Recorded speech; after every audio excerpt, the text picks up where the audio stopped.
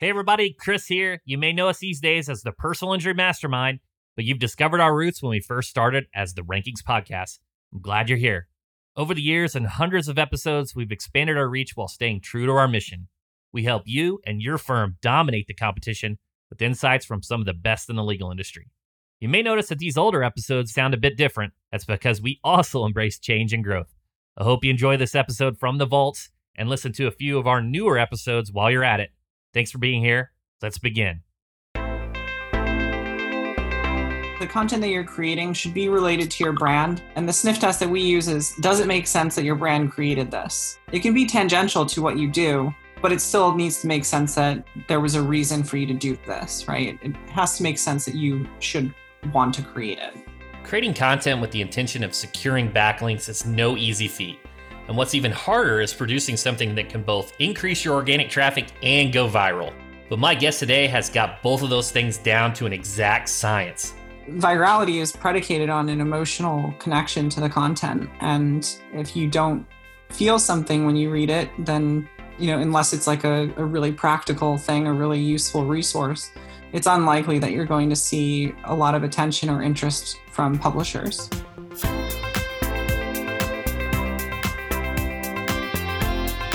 You're listening to the Rankings Podcast, the show where top marketers and elite personal injury attorneys share their stories about getting to the top and what keeps them there. Joining us today is Kristin Tynski, seasoned content marketer and co-founder of Fractl. Fractl is a content marketing agency which helps businesses to grow through a mix of expert content creation and development, digital PR, and technical SEO. I'm your host, Chris Dreyer, founder and CEO of Rankings.io. We help elite personal injury attorneys dominate first-page rankings with search engine optimization.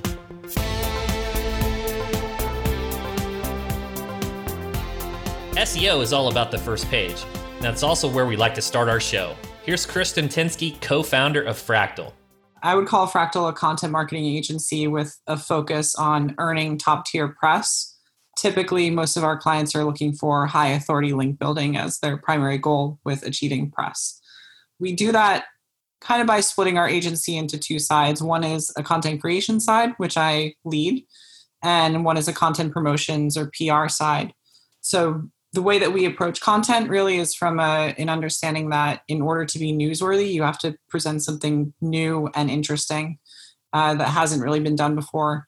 And in our experience, and this has really guided the way that our agency has grown, is that the best way to do that, the best way to find new and interesting information is through data journalism practices, essentially. So I'd say 90+% of the content that Fractl creates on behalf of our clients is data-driven content. And we do everything. So from the ideation to the data acquisition, which can come in many different forms, scraping, using government data sets, using private and public data sets, using our clients' data sets, surveying, and many other methodologies. I want to dig into one thing that's kind of interesting that I've been talking about lately is what you said is unique content. I hear so many people say, well, it passed the copyscape. It's unique content. So what would you say to those individuals? I would say that the time of creating content that real humans don't really care about for SEO gains is sort of long over. And if your approach to building a site or trying to rank for keywords is just making sure that the words that you've written don't exist elsewhere, it's not going to get you very far. And it certainly isn't a methodology that you can build links to sustainably.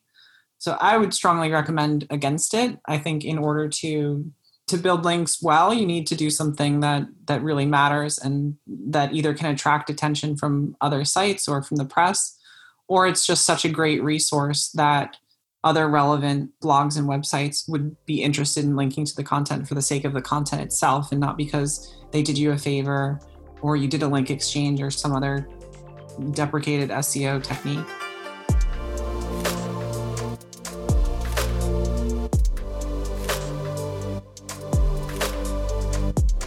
Hemingway once said that there's no such thing as an original idea. And while that might cause headaches for creative writers, it can drive content marketers insane when they try to find relevant, valuable, and novel material that hasn't already been cited to death. But Fractl has come up with its own solution to this industry-wide conundrum, drawing from previously untapped information resources. Most of the data that we use in our data projects is data that exists on the internet. What's great about the last 5 years or so is just the enormous emergence of open data. And that's coming from many different sources. So the government itself has absolutely massive amounts of data coming from all departments, private industry, NGOs and nonprofit organizations are putting out, new and interesting data sets all the time. So at Fractl, a big part of our job is trying to stay on top of what's new and what's available, and then thinking of interesting and creative ways to weave these data sets that we find into new story ideas, or thinking about data sets that we've used in the past and examining the data and investigating it in new ways.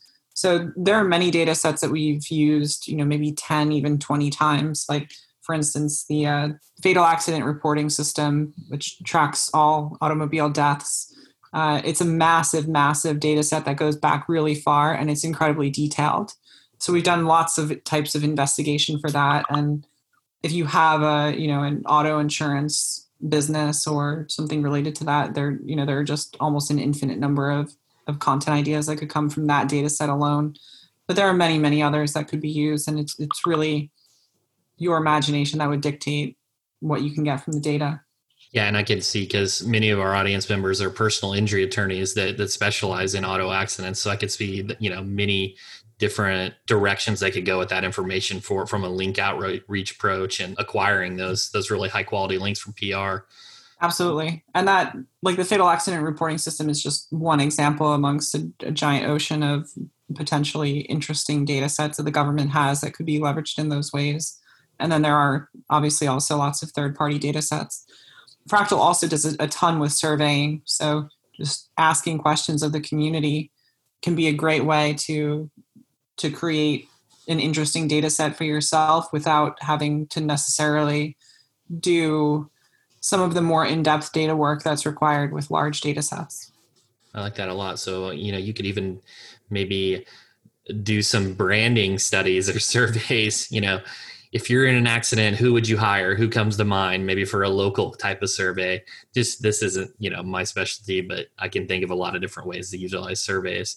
One of the things that I like, you have kind of a contrarian approach. And basically what I mean is everyone says you can't make content viral. It's just, you got to get lucky. You got to get lucky. And over time, you'll just get one of these pieces to go viral. But your agencies created basically a process or a system to strategically try to position yourself to create virality. Yeah, I think when people think of virality, they think of, like, I guess what I would call true virality, which is a piece of content that is so compelling on its own that it needs no promotion at all, right? You could put it almost any place on the internet and somebody would notice it, and then they would share it, and then somebody else would share it with more than one other person. And it would just have like this R value above one and would just continue to grow no matter what. That sort of virality, especially if it's attached to some kind of commercial goal, is incredibly rare. It almost never happens. And even when it does happen, it was probably orchestrated in some way or supported by promotions in some way. I think when we're thinking about a sustainable methodology for creating content on behalf of our clients and getting attention for it, generating press for it, the goal isn't like that kind of super virality like that. We've probably had, out of all of the campaigns we've ever created, maybe like 10 or so that might fit in that category of like super viral that built thousands and thousands and thousands of links. It's great when that happens, but it shouldn't be an expectation. The goal instead should be to write something compelling for a target audience, and then matching that content with the right people in the space, the right journalists, the right publications that would have an interest in that piece of content. And if you can do that well, then you can predictably, quote unquote, go viral within the subject matter that you're talking about, which isn't, it didn't destroy the internet, but perhaps it, was viral within a specific vertical and got a lot of attention and built a lot of really, really relevant links which maybe could be as important as like a true viral post. One of the things I talk about a lot is when we're doing SEO and we're looking at competitor analysis or we're looking at directories, I think these are all easy to replicate. Right? It just takes time. We have to go fill in the directory, claim it, or do the paid directory. Even the guest posting component, many of these individuals will accept guest posts at the same location. So I really love what you're doing because it creates this gap that's hard to replicate. You've got to go to this specific set of data and create a unique piece of content from that that's easy to interpret and then utilize for your pitch to PR. And then it has to be picked up. So there's this large gap that is created as opposed to just doing directory submissions or guest posting. Yeah, I think that's completely true. And I think it's one of the reasons why this type of content marketing link building activity has much, much higher ROI than other types of link building. And kind of given what we've seen and the process that we've been able to create at Fractl, we would never recommend those sorts of link building activities to our other clients. I'm not saying no one should do it. It can be a good way to get links that your competitors have, which certainly can help. But if you're looking to make big gains quickly, then you're going to need to generate larger amounts of highly authoritative links that your competitors don't have. So content marketing through a data journalism methodology, and then associating that also with having a good understanding of how to pitch that content to the press is the methodology that has the highest ROI in terms of link building. Yeah, I couldn't agree more. You'll be able to attract those very authoritative and topically relevant links. And it's also just natural. If anyone manually reviews the website, they're not going to raise any red flags when they see this type of activity occurring as opposed to some of the other tactics. Right. It's also a very sustainable thing to do. So I actually did a research project about a year ago looking at all of our clients' projects from when we reported to them what the results were. So how many links we were able to build for them, how many press pickups we were able to get, and all of that. And then look at it 6 months later. Ended up being that on average, after an additional 6 months, the number of links that we found was roughly twice the size. So it's something that can build links in perpetuity. I mean, depending on what the content is, if it's something that's evergreen versus something that is tied to some recent time-dependent event. But in most cases, it ends up also creating an evergreen resource for you that will continue to build links over the long term. Yeah, and that's incredible. That just has that momentum, that compounding effect. It's just hard to catch up to. So let's take, what about an example? What's a story or a project that you did that really had a lot of success? Could you kind of walk us through that big picture, that 80-20 for that project? One that I was really, really proud of was a project called Barbie Body, or Examining Barbie's Body. And this actually wasn't, it was a data acquisition project in that we used data from a research paper. But beyond that, it didn't leverage any other data sets. But essentially what we found was a research paper that examined the proportions of the old style Barbies and how realistic those proportions were. And I mean, it turns out if a real woman had the proportions of Barbie, like her ankles would break and she wouldn't be able to stand up and like all these other funny things. So this approach was actually a more of a design-oriented approach where we had one of our designers make a very realistic-looking woman in the proportions of Barbie, and then also associated the data with it. So showing, the waist size is like X percent smaller versus a real woman. The bust size is X percent larger versus a real woman. The wrist and ankle size. So it had a really deep emotional connection to people, and it also, I think, played on like this idea of nostalgia, and then also current event topics around body positivity. So that was one that I think hit a lot of important points in making a project successful, and it's also one that leveraged data, but data wasn't so important to it that it had like a massive overhead of data acquisition, cleaning, or analysis to it. Yeah, that's incredible. So you got a lot of high-powered links, and it just attracted a ton of attention. Was that kind of like a shoulder niche to health or fitness, or was it more? I believe it was for like a rehab and rehabilitation client that Gotcha. centers that addressed like anorexia and bulimia. So it was associated in that way, which is a good point to make. The content that you're creating should be related to your brand.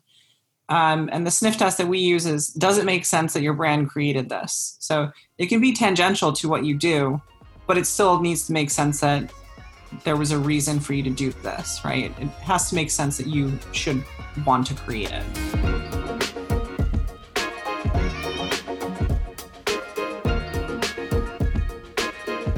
The Barbie infographic is such a great example of original and linkable content, and during the campaign, it achieved over 55,000 social shares. I wanted to find out more about some of the resources Kristin has found so useful over the years in guiding Fractl strategy so you can better understand the fundamentals of effective digital content marketing.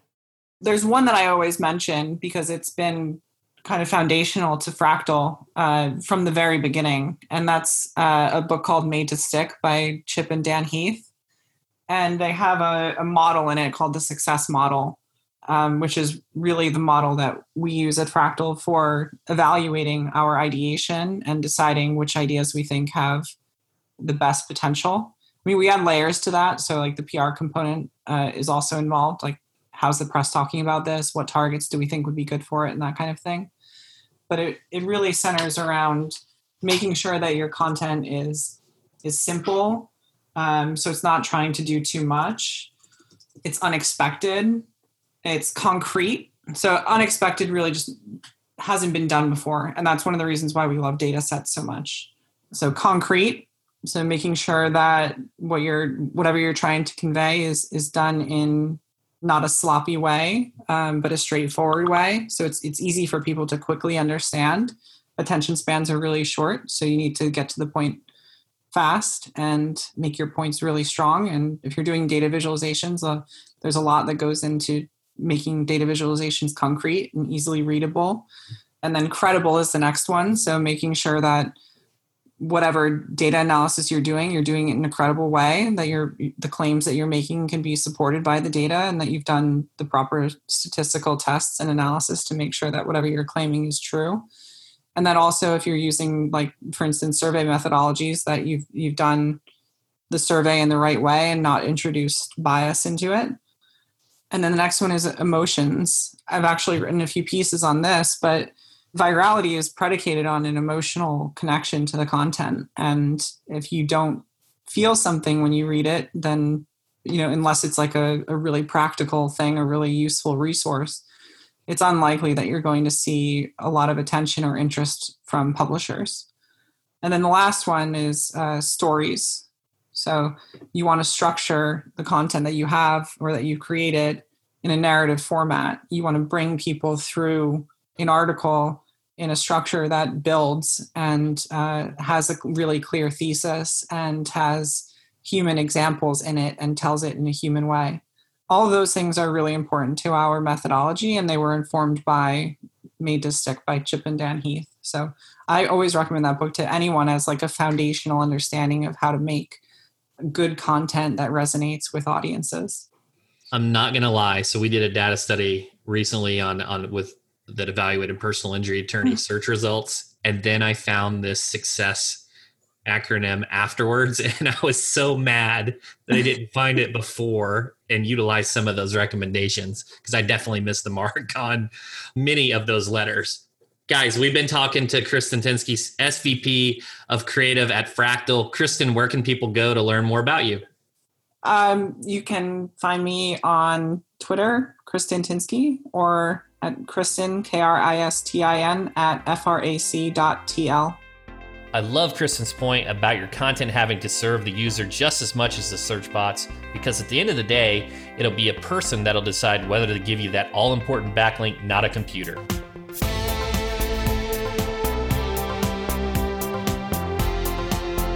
I'd like to thank Kristin Tynski from Fractl for sharing her story with us, and I hope you gained some valuable insights from the conversation. You've been listening to the Rankings Podcast. I'm Chris Dreyer. If you like this episode or have an idea for a future guest whose story you'd love to hear, leave me a review and tell me more. I'll catch you next week with another inspiring story and some SEO tips and tricks, all with page one in mind.